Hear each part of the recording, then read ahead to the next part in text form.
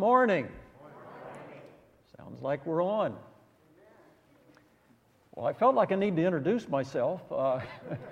My name is Randy Stutzman, and I'm one of the shepherds here for those that might be viewing or maybe here that I haven't met for one reason or another. Mike Manley, as he was doing the announcements, made the comment that this is his least favorite holiday of the year because of the springing forward and losing an hour's sleep. And on behalf of some of us who are a little older, I just wanted to let him know that in a couple of years, that's not going to be a problem because you're not going to be sleeping anyway. So it's no big deal. This might seem like a funny, unusual topic for a sermon or the thoughts this morning. Have we been blessed or what? And but that's what I want to explore with you a little bit, because I would submit to you that we have been blessed. About a little over a year now, I was having a conversation with my daughter Emily. And she said, Dad, I'm worried about this news coming out of China with this virus, and I think this might really be bad. And I said, I've done some reading on it, and it doesn't seem like it's going to amount to much, and it's pretty much like getting the cold, and I just don't think there's going to be much to it. So if I give you any advice or predictions or anything, feel very free to ignore anything that I say, because obviously I was absolutely wrong. It has transformed the world, not just the United States, but it has transformed everything. And I don't think any of us understood what we were getting into when we first heard about this. I can remember very vividly a little over a year ago meeting with the elders and deacons trying to figure out what are we going to do here. And obviously we were entering some new territory.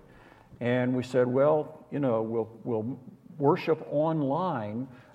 It should only last a couple of months because, this will pass pretty quickly. And so we got that one wrong. So we've been in for a difficult year, and I get that. I get all of that. Some of us have experienced sickness. Some of us experienced financial, job losses, disruption, not being able to travel to things that we needed to travel to, all kinds of things. I realize there have been a lot of disruptions in here that have strained all of us. But I would submit to you that in spite of all of this, we can think about a lot of blessings that we've had.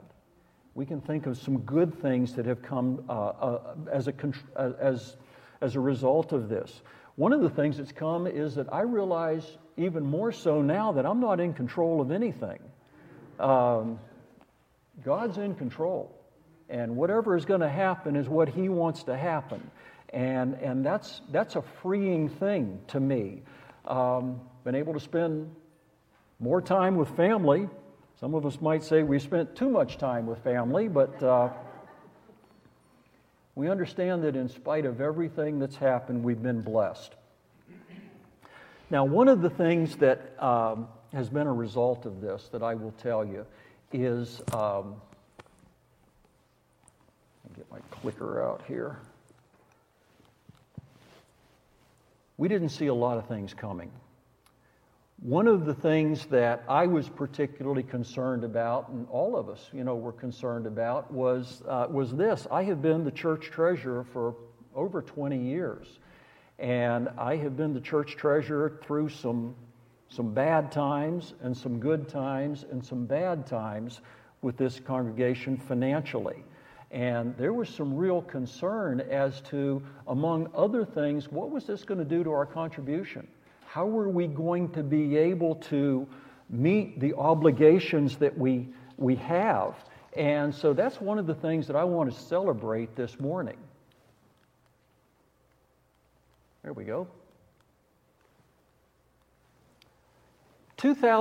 19, our contributions for this congregation were a little over $623,000. Now, that probably doesn't mean much to any of you or many of you. It's just a number. It seems like a big number. But I will tell you, that's about where we have been for years and years. It's always somewhere in the low $600,000 that we have to work with. And so we've learned to work within that budget. So the question was, my goodness, for this coming year with everything coming up, how's that going to be affected? And what are we going to have to cut? And just exactly what we were going to do. Let me show you what our contribution was for last year. $664,000. That's an increase of right at $41,000. And I want to tell you on behalf of the elders, we understand this was done at a time of great uncertainty and sacrifice, and a lot of us going out on faith saying, we're just going to do this, and we're going to let God take care of us. And that's what we did. And I think that is something to celebrate for us as a congregation. I think we have done something that is pleasing to the Lord. Our 2021 budget is a little less than that. And if we get more, we'll figure out how to spend it. Don't worry. But our budget is a little over $634,000. And if you'd like a copy of the budget, see me or one of us, or let Aloha know, somebody, anyone, and we'll get the detailed copy of that. But here's how that breaks out. If you look in the blue area here, about 424,000 of that 600 and something thousand is pretty well spoken for with staff salaries, ministry budgets, classroom supplies, those kinds of things. There's not a whole lot we can do about that number, to tell you the truth. There's another $150,000 that is made up of the building expenses. The building is paid for, thankfully, but it's still a pretty big number because we're dealing with some air conditioning units that are 30 years old, and as we all know, TECO kind of likes to get paid every month, and there are just a lot of expenses that go with a building this size. Our outreach is about $59,000 a year, and that's really missions and benevolence is the lion's share of that. That's really the part that we do have some control over. So as you kind of look at this graph, you see that the big chunk of it is made up of things that are pretty well set. Can't do much about the building or the ministry budgets. But we do have that $59,000 that we have some control over.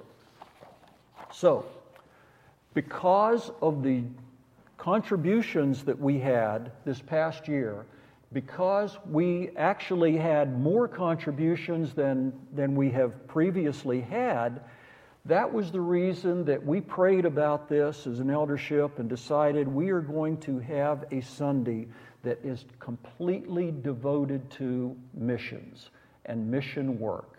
And you might ask yourself, why did we do that? Well, we did it for a number of reasons, but one of the reasons we did it is because we're commanded to do it. Mark 16, 15, and 16. I doubt if there are very many people here that couldn't quote that passage, that we are commanded to go unto all the world and preach the gospel. And so all the world we take as meaning all the world. And so that's what we have tried to do. We've also commanded, as we know, to try to help those in need where we can. Matthew chapter 10, verse 42 says, if anyone gives a cup of cold water to one of these little ones who is my disciple, truly I tell you, that person will certainly not lose their reward. We could also turn to Matthew chapter 10, verse 42. Christ talks about taking care of the sick and the needy and the people in prison, the parable of the sheep and goats. So there's lots of reasons why we need to do this. I wanted to spend a little bit of time with you, if I can get this advanced, to talk about how we decide as a body and as an eldership which missions to support and which missions to not be able to support. Because I will tell you, we get asked for support on a very regular basis, and the reality is there just aren't very many that we can respond to. So I want to make sure that we understand how we go about that and why we go about that, because this is probably one of the things that we struggle with more than anything else, is in the area of missions and benevolence. So this is the criteria that we try to use. We try to make sure that we have got a personal connection to the people that we are supporting, that we know who they are, and we are in contact with them either through our visits or their visits on a regular basis, and we absolutely know what's going on. We try to make sure that there is a real need for what it is that we're supporting, that it's not something that somebody has support from from someplace else, and this is just kind of extra. The things that we're supporting, we truly believe there's a big need here. And then we try to look for opportunities where people are unlikely to get support from other areas. So again, it's a lot of the people that we support really are very isolated in what they're doing. And so these and some other areas are some other criteria what we try to do, but these are really the main ones. So what did we do on Mission Sunday? Well, we as a body contributed just under $30,000, which is over twice as much as our normal contribution. And again, we realize in eldership, this is something that we need to celebrate. This is something that we need to be happy about. We realize that this was thank you. This was a sacrifice on many people's part because they saw the need. Many of you made special contributions in my dad's name, and we appreciate that because we know the love that he had for missions. So, what is our plan for 2021 in missions? We want to share this to you because this is something that we are together in, and we need to celebrate, and we need to really understand. So here's what we're planning on doing for missions this year. This is the biggest mission budget we have by far. The first thing that got us off to a good start, obviously, is what we contributed for Mission Sunday. Our regular budget for missions in the budget that we put together is a little over $32,000. Our going out on faith, we've decided, this is important, and we've got some big needs. We're gonna pray that God provides some additional money. So we're going out on faith for a little bit of this, and so we've got a total of $74,000 that we're going to devote to missions for this year. And again, that's the best we've ever done. So where is it going? Now, a lot of you, keep up with this, but some of you don't. So I'm going to go through this real quickly, what some of these missionaries are doing, and I also want to go through the amounts that are going to them, because, we could debate, whether these are the right numbers or not, but I will tell you, we arrived at these amounts through a lot of prayer and an understanding of what their needs are and what they were asking for. So, the Boveas family here in Tampa with their roots in Haiti, They're retired, but they go back there on a regular basis to minister to some of the congregations there, and so we're providing for some of her travel support. Ed, Jean-Pierre, has been involved in a lot of this, and has served as our chief translator when they come to talk to us, because my high school French is non-existent. So we appreciate that. So we feel that this is a very worthy thing. The Benito family in Venezuela, and he has been going back and forth between Venezuela and Ecuador for the last since the pandemic, especially. The Benito family is just they are an inspiration. When we talk to them and hear the hardships that they have just getting from one place to the other, and the things that are going on in Venezuela, it just touches your heart that there is someone that has got a heart for the Lord that goes through that amount of trials to preach the gospel. So he and his wife, neither of them are in particularly good health, but they're just warriors for the Lord, and we are excited about that, and we're sending them about $9,600 this year. The Mount Dora Children's Home, not going to spend a lot of time on that because most of us are very, very familiar with that. That's a work that we have supported in this congregation for many, many years. Most of us have gone to the banquets and the fundraising, and again, we've got a command in the book of James to take care of widows and orphans, and this is one of the best ways that we know of to meet that command. So we have allocated $1,800 for the Mount Dora Children's Home, and again, this is in addition to what many of us do personally, I know. A lot of us are familiar with the Maracaibo work in Venezuela, and this actually came to us. This is a neat one. This came to us through our sister Eunice Moranian, and actually through her mother that many of us have met when she has visited here. And she became aware of a need, and we became aware of a need of the children in this town that just didn't have anything to eat. Again, we look at the political situation in Venezuela and the effect that has had on everyday people, and it just tears our heart out. So we have been able to support that with sending some funds for food. The good news about that, and the thing that we love about this, is that they have been able to use that as a way to entice children to come to get something to eat, but also to learn about Christ and their parents. And so they have grown spiritually and in numbers through this hardship by being able to take care of some physical needs. And there are about 100 children that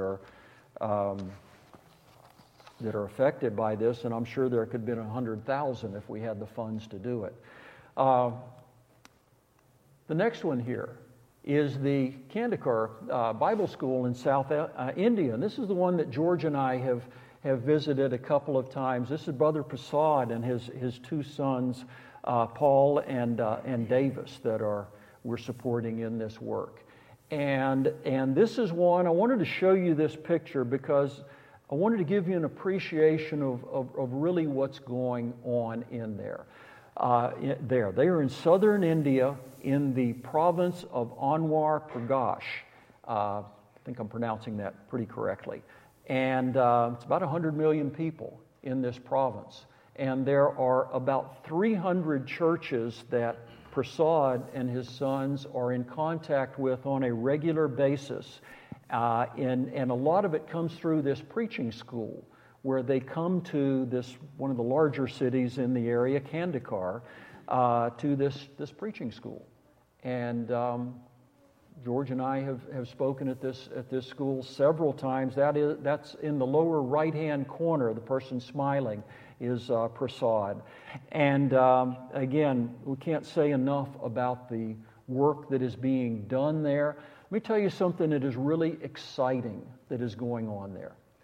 How many of you, back that have been Christians for a while, when I talk about the Jewel Miller film strips, how many of you does that ring a bell to? Look at that. If you're looking at home, that's most of us. Here, I can't tell you how many times I sat through, growing up, all of us sat through a Bible study with the Jewel Miller's film strips. Tim memorized the Jewel Miller record. He could tell you every word. As you probably noticed, he's got a pretty good memory. But I sat through countless of those. The reason I mention this is because the last time George and I were there, Prasad said we need a way to reach more people. And so George and I are thinking, well, we're going to do some high-tech thing. We're going to, get internet access, and we're going to do some online. And Prasad said, wait a second, you don't understand. We're going to villages here. They don't have the internet. They don't have anything. We need something in writing, some paper. And so George mainly worked through the Jewel Miller Foundation to take their Bible studies, allow them to be translated into the Telugu language, and they are being printed in Kandikar and distributed to this whole region, to hundreds and hundreds of churches. And there are people that are being reached for the gospel, just like here years ago. There are people that are being reached for the gospel through that effort, and that's exciting. So, this is a big number that we are contributing to South India, but that's one of the reasons that we think it is being used very, very effectively. The Siwa, again, many of us have been there. Actually, have gone with Beulah and Eric McHale. Again, for those of you who don't know, this came to us through our sister Beulah McHale, who grew up in India, and her brothers are the ministers that we are supporting there. And this is just a good work in a very difficult area. And so we are excited about supporting that. Brother Ayers in Trinidad is actually an acquaintance and friend of Robbie, John, and Joanne. And he has just finished recently his schooling at Harding University. The plan was always to go back to the Caribbean to minister there. And so we helped support him while he was at Harding, and are continuing to support him in the Caribbean. So we're excited about the work that Brother Ayers is doing there, and the amount that we're able to give to him. And then the last one on the list here is Brother Rabson, and this came. Now you talk about a God thing. This is how this came about.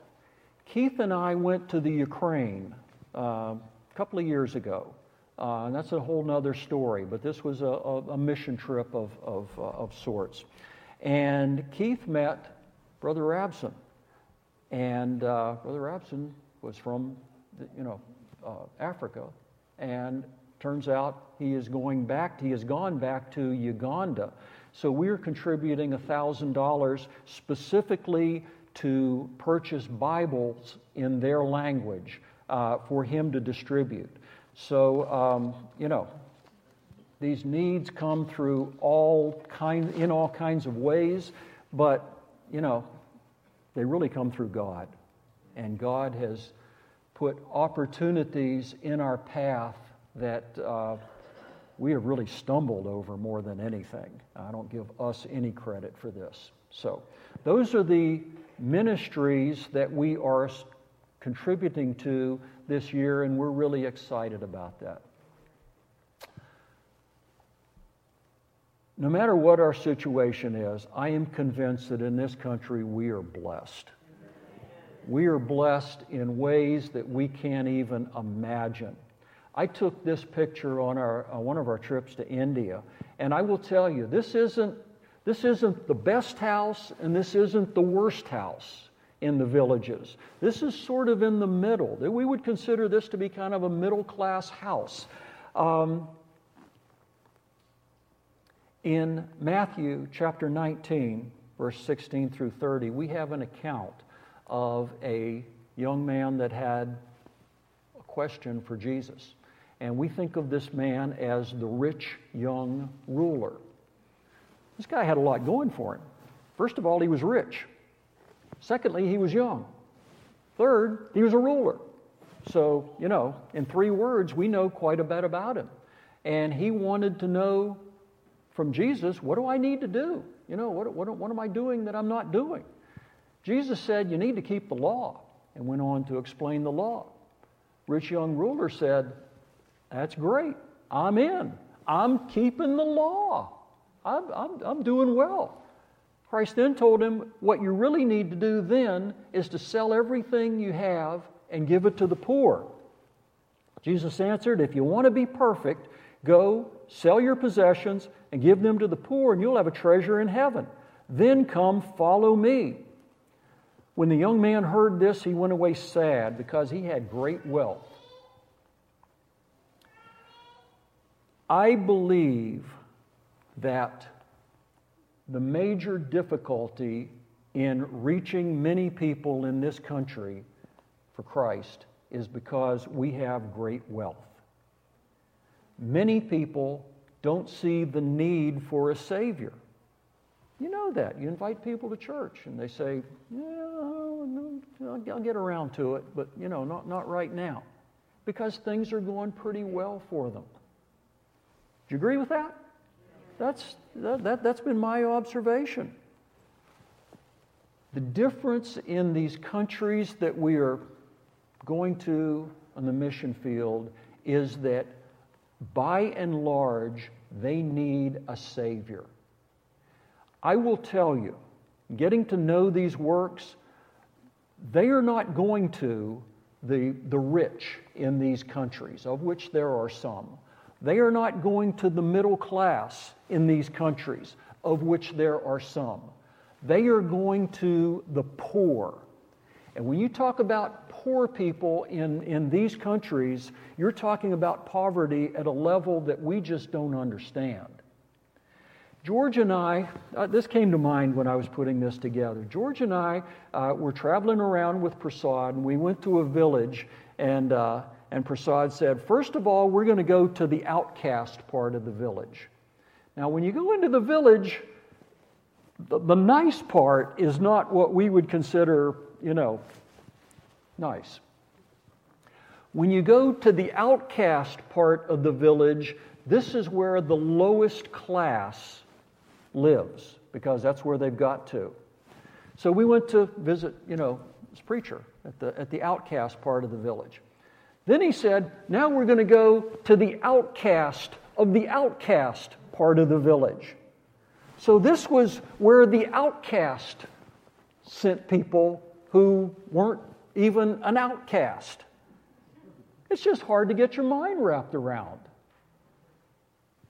The reason that these efforts are effective is because so many of these people understand, I need a Savior. I don't have anything else. I need the Lord in my life. And that's the reason that that so many of these works are bringing fruit. And I think it's a fair question to ask. Why can't they take care of themselves? Why can't they support their own ministers, and why can't they support their own travel and that kind of thing? And the simple answer is because they don't have anything. Because they are the poorest of the poor. They are the outcast in their society. But you know what? God sees them exactly the same way that He sees us, as a soul that needs to be saved. And so that's the exciting thing about all of this.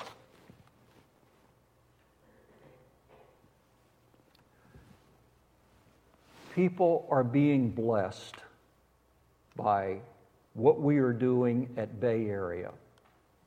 John chapter 4, verse 35 says, don't you have a saying? This was right after he had talked to the woman at the well. He said, don't you have a saying? It's still 4 months. This is Christ talking. Don't you have a saying? It's still 4 months until harvest. I tell you, open your eyes and look at the fields. They are ripe for harvest. I grew up on a farm. I understand when it's time to plant and when it's time to harvest. And when it's time to harvest, you don't have much time. You got to get it while it's there, because it doesn't just sit there waiting for you. Christ said, don't you understand the fields are white unto harvest? These areas that we are talking about, these fields are white unto harvest. These people need the Lord. Tim used the illustration a while back, and I'm going to use it again, of a little boy that's at the beach. And during the night, this storm had come up and just, deposited tens of thousands of starfish on the beach. And this little boy is taking a starfish and throwing it in the water. The guy comes along and says, son, you're not making any difference. You can't possibly make a difference. There's just too many of these things on the beach. And little boy picks up one, throws it in the water, and says, well, I made a difference to that one. We're not changing the world here. We're helping a very small percentage of the people who need help, both physically and spiritually. But we're making a difference to those people that are being reached. And I will tell you, I am proud of this congregation. I am proud of you for the support that you have given to this effort. And I know that God is pleased with what we are doing. Will you pray with me? Dear God, we know that we have a responsibility to take the gospel to the world.